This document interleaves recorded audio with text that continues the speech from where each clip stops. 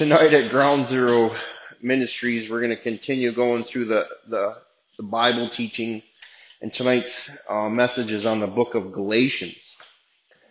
Paul wrote this letter to Galatia, which is kind of an area kind of similar to like the Mohawk Valley. So it would have been sent to maybe one specific church, but then circulated through the area, so everybody would have got a copy of it, or it would have been passed on as they read it and whatnot. So there's a number of churches in this area that needed to hear what Paul was trying to say. And Paul at this point was kind of frustrated with what was going on in the region. Christianity began as a Jewish, religion, that the Messianic movement came up out of it. And so there was some old Jewish customs and traditions that, would rest and follow along. But just as most of us are not Jewish in here, if there is any of us, that we didn't grow up that way. However, some of us grew up in traditional Christian homes, and we've been healing from that ever since. Some of us grew up in more strict religious homes, and we've struggled with God since we were little. Some of us may have grown up outside of that, and we've come to know Jesus, and things have been pretty cool ever since. There's a lot of things that get tricky when you try to force the old into the new. And because of God's salvation message was for all of us, that we would be considered Gentiles because we were not Jewish, so that there was Jewish Christians and then there was Gentile Christians, and there is a little bit of problem sometimes in between the two of them. Because the Jewish Christians thought that they should do things a certain way, and the Gentile Christians say, no, I don't think I need to do that. And so there was this problematic stuff that was going on in the region, and it quickly began to spread, in various ways. Originally, the message of a risen Christ came out of Israel and started to travel through Asia Minor into, Greece, Rome, Spain, and northern parts of Africa, so it was spreading, and it was spreading quickly. But as Paul is a missionary, he was going into certain places for a certain amount of time and trying to bring people to the knowledge that there is a risen Christ and there is salvation for them, whether they're a Jew or a Gentile, and teach them as much as he could in a short amount of time, and then he would leave them in charge and move on to the next area and do the same. So there was a lot of these little churches, and there was a lot of bigger churches in bigger cities, and there's a lot of stuff going on with not a lot of maturity in their understanding of, Scripture, because there wasn't really a New Testament written at this point. So they were still basing everything on Old Testament scriptures and this new relationship with Jesus through the power of the Holy Spirit. So things could get weird quick, as most of us have experienced a weird Christian that follows the Holy Spirit around. It can get a little nuts sometimes. Anyway, so Paul is writing this to try to bring some correction to some of these areas, that were getting out of control. And Paul is talking about God's people, that typically it came out of one ethnic group. That they were considered the Hebrews, they were sons of Abraham, and then, they were Israel, and then they were the tribe of Judah, and because they shortened the tribe of Judah to Jews, so Judah turned into Jews, and that's why we all call them Jews today, is because it's really, a breakdown of, these words that made it easier to say. Rather than saying the tribe of Judah, you just say, the Jews. And it wasn't really a demeaning term, although it can be today, in the sense that if we were to really, start harping on things, things can get out of control pretty quickly because our tongues are wonderful. Anyway, that the Jews believed that they were supposed to be set apart from the practices of, the Gentiles in idol worship. However, these Gentiles are coming into you know, understanding of who Jesus is and getting saved, but it was still a little messy. So there's the Jewish Christians who are trying to command them to start applying Jewish Torah laws to their lives. You know, that they needed to be circumcised, that all the men needed to be circumcised. Now here in America, most of us, you know, that's been taken care of when we were little kids. Now there's Europeans that are coming over here that don't have that practice. You know, it's a normal practice in America, but it's not a normal practice really anywhere else in the world. You know, but the Jews felt that that's what set them apart. So they were demanding that, you know, anybody that believed that they were, you know, a Christian needed to be circumcised, and they needed to eat kosher, and they needed to observe the Sabbath. You know, and there was all these Jewish Christians that were trying to force the Gentiles to behave like Jews. You know, and this truly became to be this big feud in God's family, that they weren't obeying the laws of Moses, that the Torah was important to obey. You know, so these Jewish Christians began to become Judaizers, you know, and some say that the thorn in Paul's flesh that we read about, that he prayed 3 times to have removed, could potentially have been the Judaizers, because wherever he went, he was having these feuds and these conflicts with, you know, Jewish Christians that were trying to come through and get, you know, people to be, you know, more Jewish than Christians. However, you know, in these Galatian churches, that they began to demanding that all Gentile Christians begin to obey the laws of Moses. So Paul was, when he found out all this was going on, he was kind of brokenhearted and angry, because that this letter is addressing these Jews and these Gentiles and what's going on in Galatia at that time. But it's similar to Christians now. You know, that somebody becomes saved, and then the older Christians tell them all the rules that they're supposed to follow. Any of us any good at practicing rules? Because the last I knew, that if there's rules, we tend to normally break them.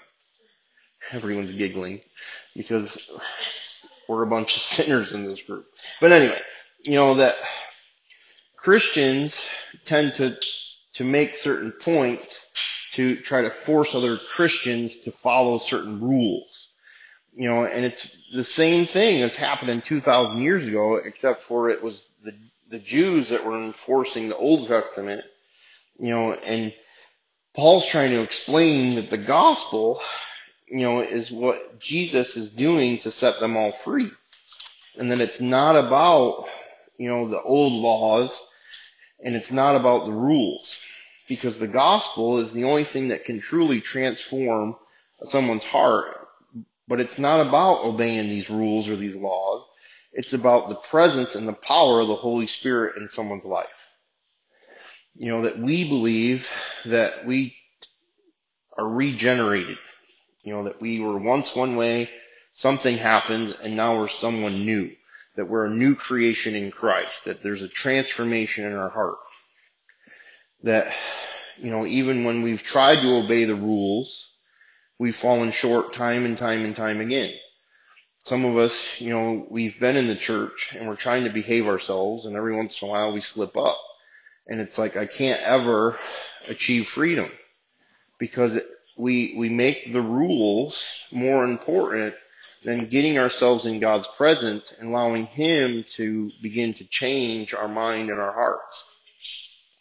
And, you know, and it still happens today, and we still get frustrated with it today, because we don't necessarily know how to get into a deeper relationship with this invisible God that we say is Jesus Christ, and that the Holy Spirit is here with us now. And it's like, if you would just give me rules, I could follow them. You know, I want the behavioral modification. It's so much easier. You know, but Paul is stating that they're preaching a different gospel. You know, this demand on new Christians to become circumcised or to obey the Torah is wrong, and for all sorts of reasons. Since it's a betrayal of the gospel that because people are not being justified by their works of the Torah, but they're putting their faith in Christ, who is the Messiah, who is the only one that can transform us, and that's by His grace that we put our trust in Jesus, and what is true for Him becomes true for us. That His life, death, and resurrection becomes our new life, death of the old man, and the new person becomes born again. That Paul is stating that he has been crucified with Christ. He's been crucified with the Messiah, that it's not I that comes back to life, that it's Christ living in me that comes back to life. So now that I live by faith and faith alone in the Son of God, who loved me and gave Himself as a sacrifice for my sins. And there's so many Christians that don't understand this. Even today, it's like, I'm going to church. Are you saved? Well, yeah, I'm a good person. Well, no, I'm not a good person. I need a Savior. And we've learned to put on our masks. Praise God. Hallelujah, brother. Like, when someone comes at me like that, the first thing I do is like, nope. I'm not going down that road. It takes me months to get through the praise you Lord, hallelujah, brother, to get to the real person. Because the mask is so strong that it's not safe to be who I really am, so I let you know how holy I am. And we've all run into those Christians, and they're really hard to interact with.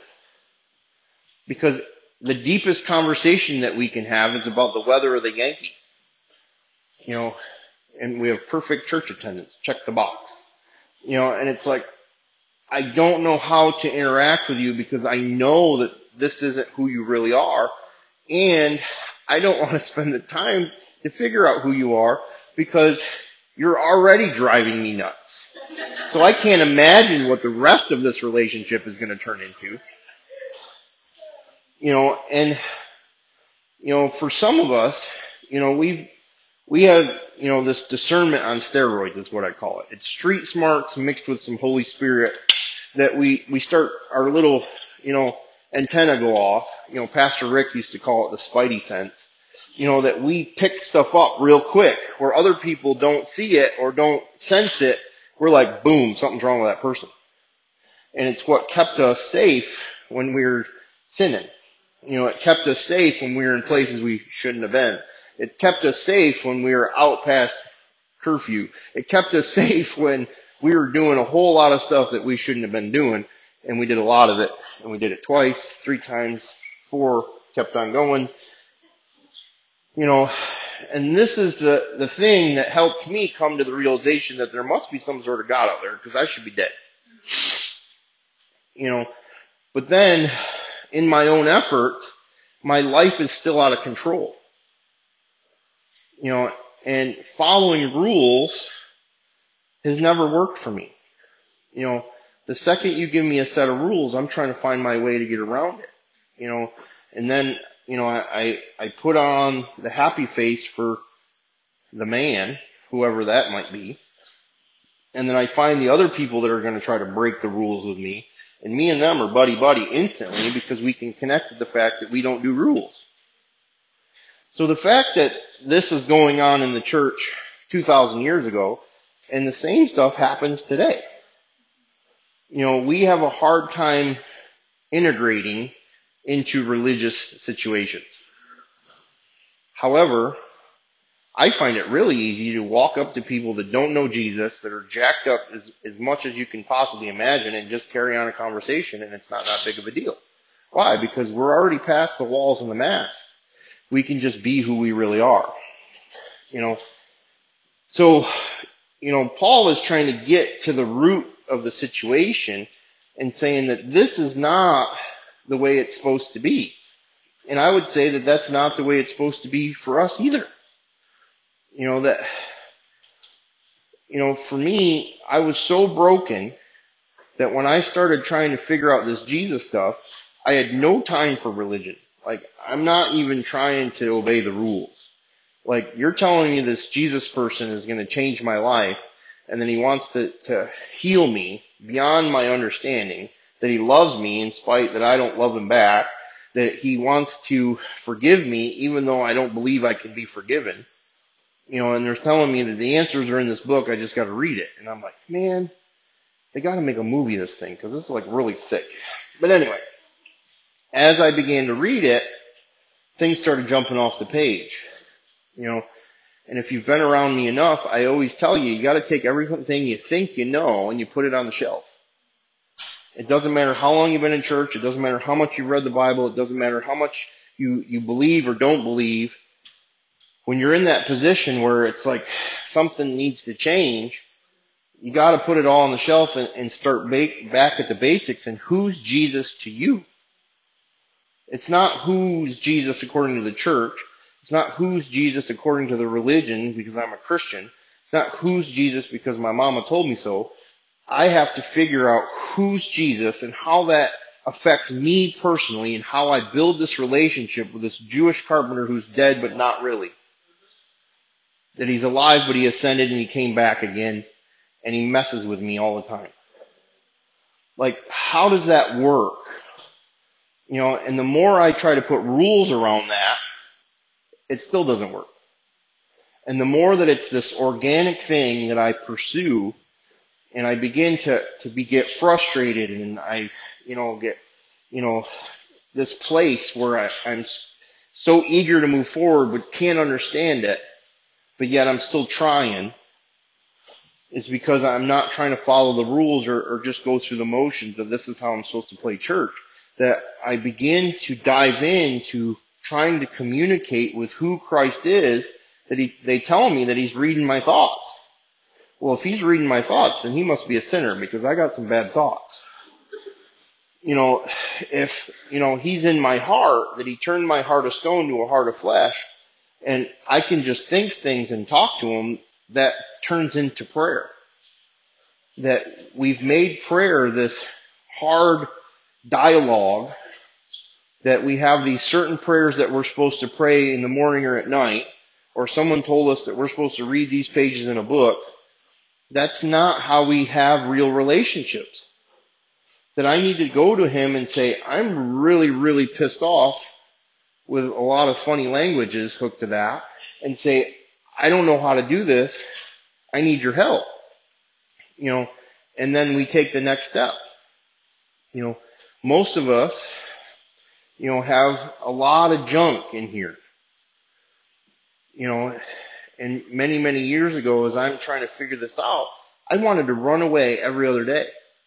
Like, I did not want to sit still because I was extremely uncomfortable. All my coping mechanisms are being stripped away.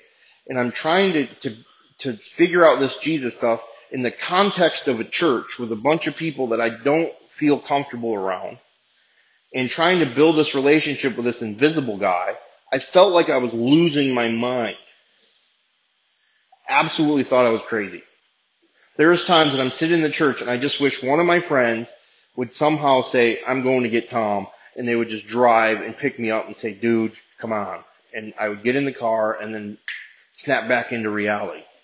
Because the idea of me in church pursuing Jesus was completely foreign to me, and I thought I was nuts. That I never thought that I would ever be this born again Christian. And I say it all the time, like, if you were to tell me that this is what I would be doing about 15 years ago, it would have been a very interesting conversation. But anyway, that as we grow in this understanding of who Jesus is, that it's not about the rules anymore. It's about this relationship that we have. But when Paul left, and, left them with an understanding of the gospel that they're saved by what Christ has done, not by their works, and then someone else comes along and says, well, you're doing it wrong, but they're new at this, so they began to be influenced by the religious people in that area.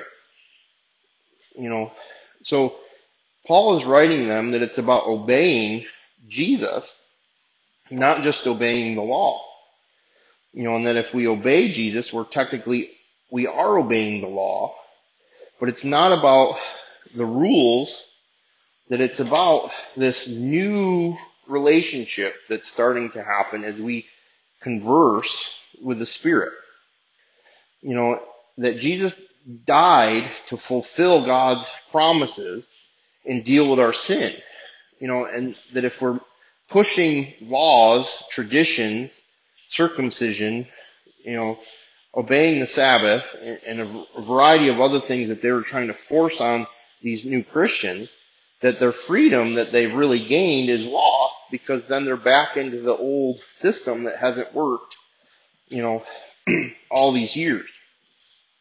So freedom is gained for us through Jesus alone, and that it's a gift from the Spirit, and that God begins to fulfill His promises through us, that the blessing isn't just to one ethnic family, that Jesus is transforming us through His presence by the Spirit. And this is the key, that the laws are good. They are wise. And they can all be summarized by loving God with all our heart, mind, and soul, and loving our neighbor as we would love ourselves. And Paul goes in to start talking about Abraham. And he starts getting everybody's attention, because everyone's a big Abraham fan. But Abraham wasn't a Jew. And the Torah hadn't even been written yet. So Abraham was justified by his faith in Yahweh, that it wasn't about obeying the rules, because the rules hadn't been created yet. So he's trying to help them to understand that God's trying to get back to the original, plan, that it's, justification through faith, that it's not, necessarily all the rules that we're supposed to follow.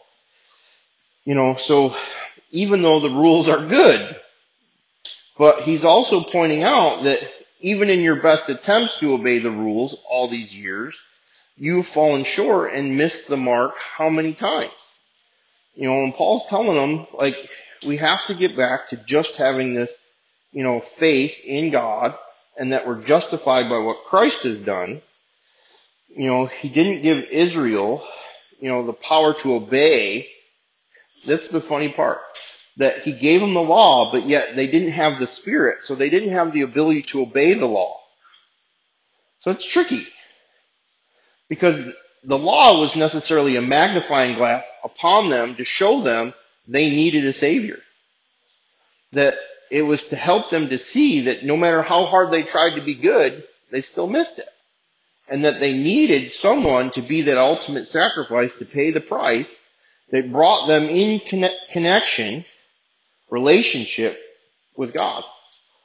And that is the good news, that Jesus fulfilled the law on our behalf, and now He lives in us through the Spirit, making us into new creations that fulfills the law, and that we need to go forth loving others. And that our old nature produces, idolatry and envy and division and hate and murder and sexual immorality, that it's basic selfishness in everything that we do, because everything that we do is selfish in nature, and it destroys relationships with people even when we're trying to be good. Because we always have our own initiative and our own, plan that we try to mix in there.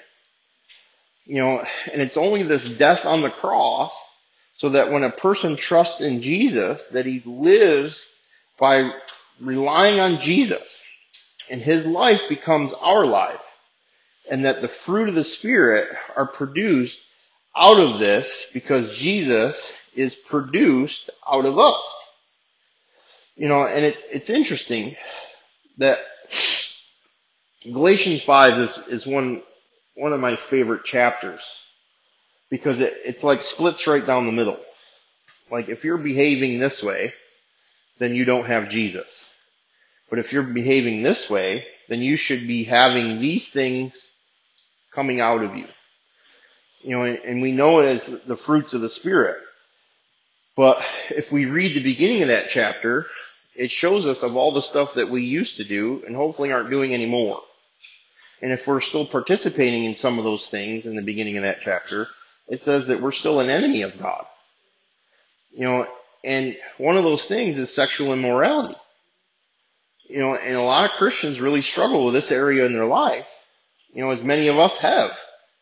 But, you know, what I've learned, it was my primary addiction. You know, drugs and alcohol, yeah, I did a lot of them. But you dig that, you know, down into who Tom really is, and you see that one of my first addictions, if not my primary addiction, was sex, you know, in various forms. And then you dig under that and you see all my dysfunctional relationships, what I would say is all the codependent stuff that I was taught as a kid. And I have to relearn how to have relationships with people. And because all my relationships are jacked up, I began to use sex as a coping mechanism. And when that got out of control, I began to numb myself with drugs and alcohol. And when that got out of control, I just kept going and going and going and going. You know, so for me, that this kind of shows us that it's not about being perfect. Like, it's not about the rules. I should be attempting to lay these things down at Jesus' feet and say, I want freedom in this area. If I'm openly running and gunning in some of these areas and saying, well, I'm a believer, the Bible has some other things to say. You know, and it's important for us to repent. You know, that we need to come to God and say, I'm a sinner. Every one of us sinned today. It's not a new thing. We did it yesterday. We'll do it tomorrow. We'll do it before we go to bed tonight. I promise. So why? Because that's what the Bible says we are. We're sinners. You know, do I sin less today than I did a while ago? Absolutely. But I still sin. It's not about me being perfect. It's not about me trying to put the mask forward that says that I'm perfect. And once I can throw that away and just be Tom, that my identity is in Christ, and I'm working on my salvation through fear and trembling, that I'm being sanctified, that I'm a far better Christian, person, than I was even a few years ago, going back 10 years, going back to when I first got saved, going back to my mid-20s, I was a complete lunatic. Absolutely out of control. That if you were to somehow be able to go time travel and we could go pick up Tom, it would be completely vast difference. Yes. And to be honest, the same is for every one of us in this room. On some level, we are very different than we were even a short amount of time ago. You know, the first time that we got introduced to Jesus and we look at who we are now, we should see a vast difference. You know why? Because Jesus is working on us. You know, he's working on some of these things. Do they all come out? Do we get perfect? We wish that was the case, that we could just be like, boom, transformed in Jesus' name. That we don't ever have to struggle. We're never going to have temptation to sin. We're never going to make mistakes. That we can just go through life being good little Christians. But that's not reality. We have to learn how to have this relationship with Jesus and depend on His Word and depend on the Holy Spirit to guide us through life. How do we do that? Many, many years ago when I first got saved, I thought I was absolutely going crazy with this Jesus stuff. Not in a good way. Because now there's all these extra voices going on in my head. Do you hear voices? No, absolutely not. But I definitely was hearing voices. And it was confusing and scary for me.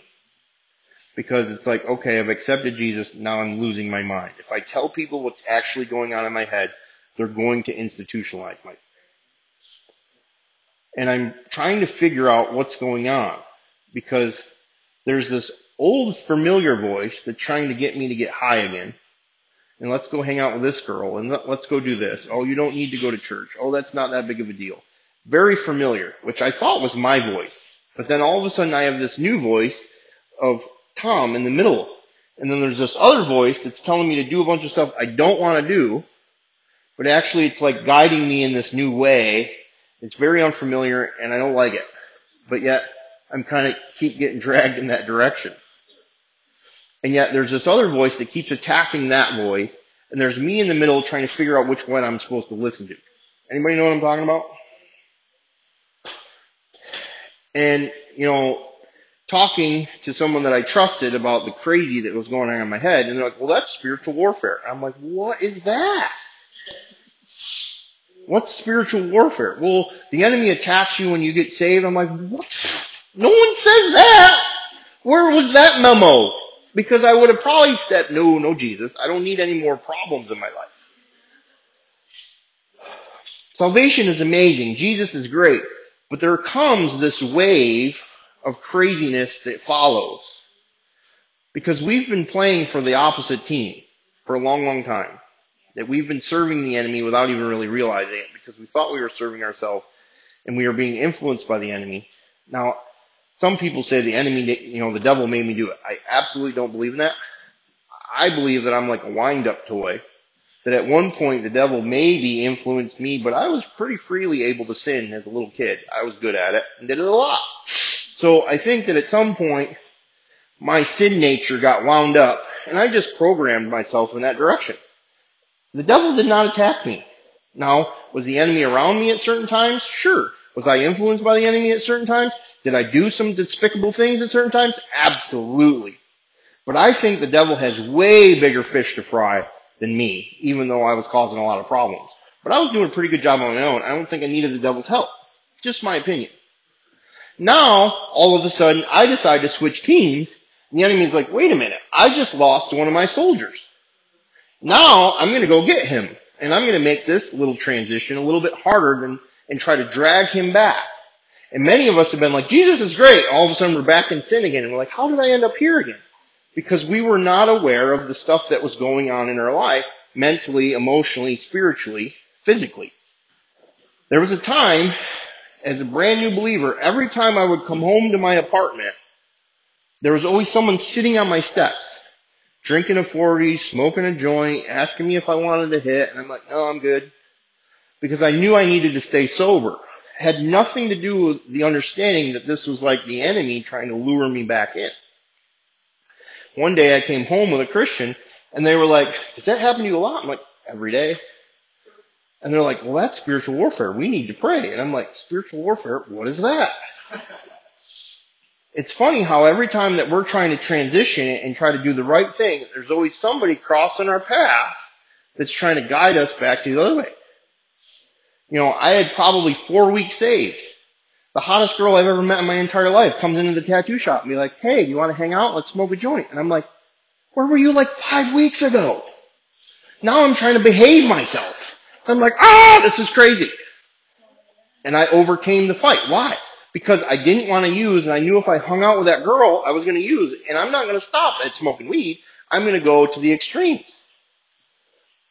So there's these times that people come across our path that says, hey, would you like to partake in said thing? And we normally say that would be a great idea.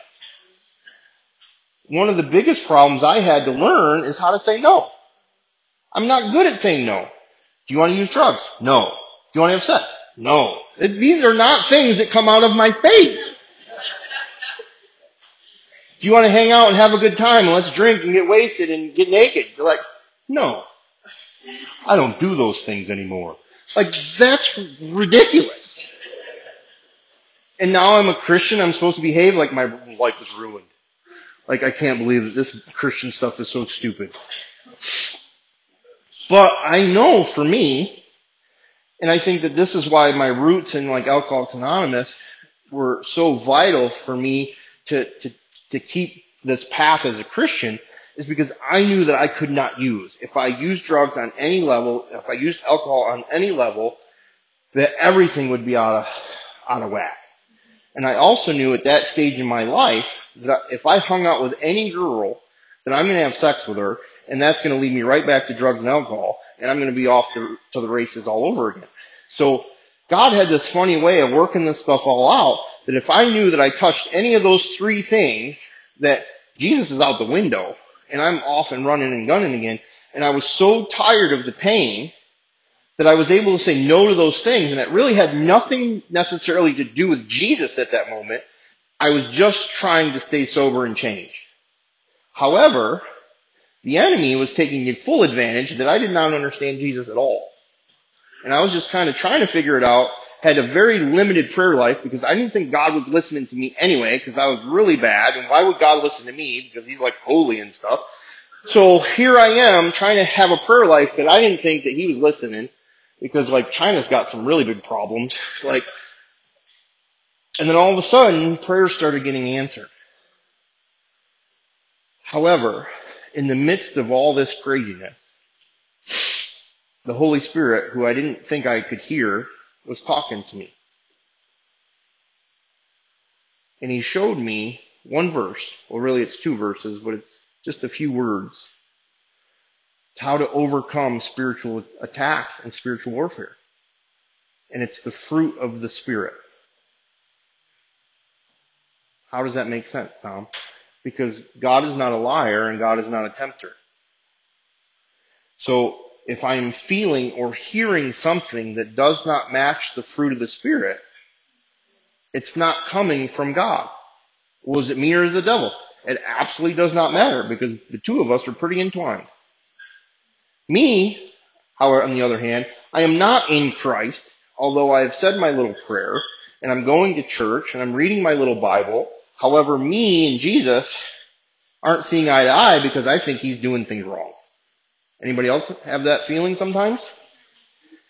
So, God showed me that if I'm feeling a certain way, or I'm thinking a certain way, or someone's trying to take me in a certain way, and it doesn't match the fruit of the Spirit, that it cannot be God. And if it's not God at this moment, I just gotta stay away from it, because I don't have the ability to resist temptation on a very high level. I'm barely getting through day to day, as it is at that point in my life. So, as we begin to recognize my thinking patterns, is this love? No, it's not love. I want to smash that person. Probably shouldn't smash the person. Now I'm going to walk away. Do I love the person? No, but at least I didn't hit them. Winning. All of a sudden I go through a certain circumstance and it's really pissing me off. Do I have joy? No. Did I smash a person? No. Do I think that I'll ever be happy? No. However, I'm not letting that temptation take me in that direction that's feeding that angst. Follow me? Winning. All of a sudden I'm in a new situation. I absolutely do not have peace. I do not like this person. Why am I hanging out with that person? I don't know why I'm hanging out with this person. I don't like that person. Oh, I would rather hang out with somebody I don't like than hang out with somebody that I hate. I did not know how to be alone. And I put myself in chaotic positions over and over and over again because I thought peace was boring. Until I recognized that I would rather have peace than chaos. And then I started to realize that this peace stuff isn't boring. It's kind of cool. Because I'm tired of being in chaos all the time. Winning. Do I have patience on any level? No. Patience is a virtue. I am virtually not patient. Give me it now. A lot of it. 2 times, please. I'll take a second helping. How does patience get worked out? In time. Great. Some people tell you to pray for patience. Some people tell you not to. I'm on the side that you should pray for patience. Will it suck? It might. Probably will. However, otherwise, if you don't pray for patience, you get patience the long way. It takes you a long time to learn patience. So if you pray for patience, you get all these opportunities to be patient, and patience starts to work out in you a little bit quicker. So because I'm not patient, I prayed for it, patience came. However, patience is something that I have to learn every single day. It's not something I have. It's like air. I breathe in, I breathe out. I have patience, now I don't. Ooh, need more patience. Come back, Jesus. And this is something that I have to learn how to interact with certain people, because certain people have this ability to steal my breath. Steal my patience. And I have to learn, okay, Jesus, I need to pray for grace right now. Lots of it. Meaning kindness. I wasn't very kind. Why? Because I stole everything. I took advantage of everyone. And I had to learn how to be a servant. I had to learn how to be kind to people. I had to learn how I shouldn't say everything I'm thinking. That is really hard. I had to learn how to bite my tongue. I had to learn the little saying, if you don't have something nice to say, don't say it at all. Seems so stupid, but however, it taught me how to be kind, because there was times that I'm like, I need to tell that person about themselves. Nope, I'm just going to talk to Jesus about them. Maybe Jesus can fix them because I know I can't. All of a sudden, Tom's a little bit more kind than he used to. Not a lot has changed on the inside, but at least on the outside, winning goodness. Being good to people, being good to myself. I did not know how to do that. I've lived in this chaotic, dysfunctional lifestyle for such a long time that being good to myself was a process I had to learn how to do. How to take care of myself, how to not expect other people to take care of me. I had to learn how to be a servant. I had to learn how to be, someone that understood boundaries and wasn't manipulative. Didn't lie, didn't coerce, didn't control. Learning how to be a good and moral person took time. Being faithful. Faithfulness takes time. Patience. Great. This is awesome. More of that. Whee! The only thing I've ever been faithful to is drugs. Not even faithful to sex. I tried to get sex. I would get sex from random people. However, I was really faithful to my addictions. And what started to click for me is that in recovery, it says that you need to try to stay sober 51% if you're trying to use 49. And I understood that I had to try a little bit harder to stay sober, otherwise I'm going to be back in my addictions. So I applied that to Jesus. I chased sin really hard. I mean, Olympic sprinter type chase sin. Good at it. Did it for a long time. Was able to multitask sinning. It was good. However, I realized that stuff was destroying me. And I had to learn how to be faithful to something other than my addictions. And I wasn't good at that. I was a runner. I wasn't good at having relationships. I would duck out on you. I didn't know how to be bonded to people. I didn't know how to have relationships because everybody in my life was always rejecting and ran away. So faithfulness is something that I had to learn through Jesus. That he was faithful to me even though I wasn't able to be faithful to him. And over and over and over again, he started showing me that he was with me, that he was for me, that he was guiding me, that he loved me. And then he started showing me that there was men in the church that were faithful to me, even though the conspiracy theories in my head were telling me that everyone's out to get me. And I started to see couples that would come up to me and say, we're praying for you. We believe in you. And I started to see that through the years, there's been specific people that have been faithful to me in spite of me. And it started showing me the character of people in the church when I thought everybody was just scamming. The fact that people were married for 20, 30, 40, 50 years, I thought it was all a lie. Because I have never seen a healthy marriage in my life until I came to church. Except for my grandparents. But I thought that was just like old traditions. They just stayed together because that's what they did in the old days. But now I'm watching people have families and that they're faithful to their wives. They're faithful to their husbands.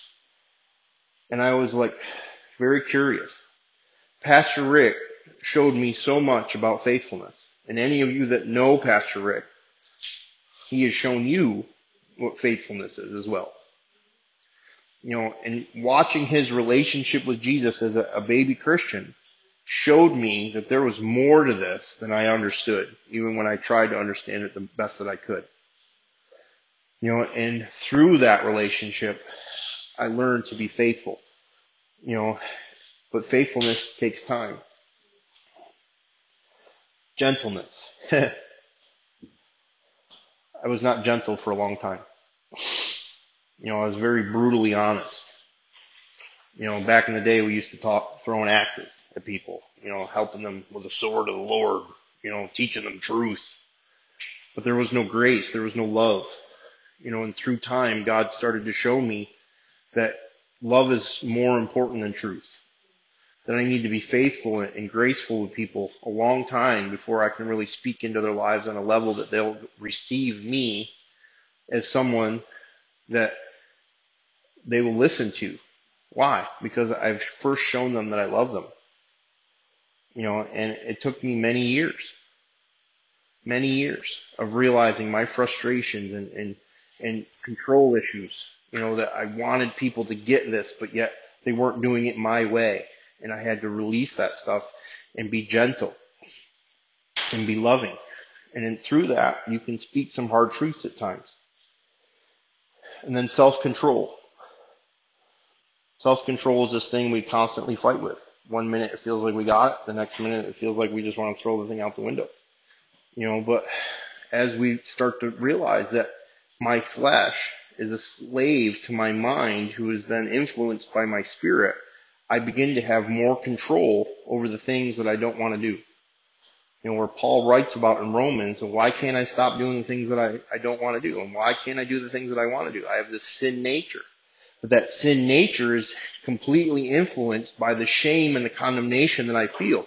That if I'm constantly in this state of condemnation, that I don't feel the freedom of Christ, I allow my sin to do whatever it wants to do. I allow my flesh to do whatever it wants to do. But when I start to understand that I am free in Christ, that He gives me the strength to say no to things that in the moment I want, but I know that it'll hurt me. And that through this, it says the law has been written on our heart. That we begin to fulfill all the Old Testament promises and scriptures necessarily when we begin to learn to love God, love ourselves, because we have sucked at that, and then learn to love other people. When I first read that, it's like love other people as you love yourself. Like if I love other people as I love myself, I'm just going to murder a bunch of people. Because I don't care for myself all that well. Hit thy neighbor in the face with a shovel. I thought that should be a commandment. Like legit, like I don't like people. And then God started showing me that through the love that He's given me, that I learned to love Him back. And one of the ways that I love Him back is through worship. That He melts me sometimes. He melted me tonight as we were singing that last song. That God's presence just came on me and I'm crying and I just feel His presence. I feel His love. And I try to convey that. I try to show people that there's more to this Jesus stuff than even I understand. That I want to learn. I want to grow. I want to get into His presence more. And that as we let the Holy Spirit guide us and we stop doing the things that we say that we don't want to do. Why? Because I believe that I'm free in Christ. I believe that my sins have been forgiven. I believe that the fruits of the Spirit come out of me. Just as we would plant a fruit tree, it would take time to produce said fruit. Sometimes we just want it. And it's like it takes time for this stuff to feel like we're maturing in Christ, that it doesn't feel like a constant battle all the time. But as we continue to press in and we continue to build a relationship, just like any relationship, it's better in time. And we grow with Christ. That we grow in our understanding of who He is. We grow in our understanding of our ability to communicate with Him through the Holy Spirit. We begin to grow in our ability to hear Him through the Holy Spirit. Why? Because we are in our Word and we're recognizing His Word as it's spoken to us in various forms. So I just want to encourage you, that it's not about rules. It's about this relationship with Jesus, that none of us have it all figured out, that we're constantly learning new things and how to grow and change and heal, So I just want to pray for you tonight, but first I want to take a moment, just each one of us, just repent of anything that we need to repent of and ask Him into whatever area that you've been struggling with the most. And then I'm going to pray. Lord, we just thank You so much. We thank You for Your presence, Lord, as it's moved in this room tonight, Lord. We pray that it would come and pierce our heart, Lord, that if there's any of us that don't have You, Lord, that You begin that process of turning our heart of stone into a heart of flesh. Lord, those of us that had You and maybe have slid backwards, Lord, that our heart has been calcified, our heart has been hardened through life experience, Lord, that You would come in and begin to soften it and begin to be that potter that begins to work with us again and leading us back into a deeper, intimate, personal relationship with You. Lord, help us to realize it's not about the rules, but yet there's certain things that when we apply these principles, that promises begin to take place in our life. Lord, help us to resist temptation, but more than that, Lord, help us to be convicted before we do it. Lord, that we're not convicted after we do it because we're listening to you. We're letting you guide us. We're letting you heal us. We're letting you direct our steps. Lord, we thank you so much that you never give up on us, Lord, that you are faithful to us. Help us to grow as the men and women that you've called us to be. In Jesus' name, amen, amen, amen.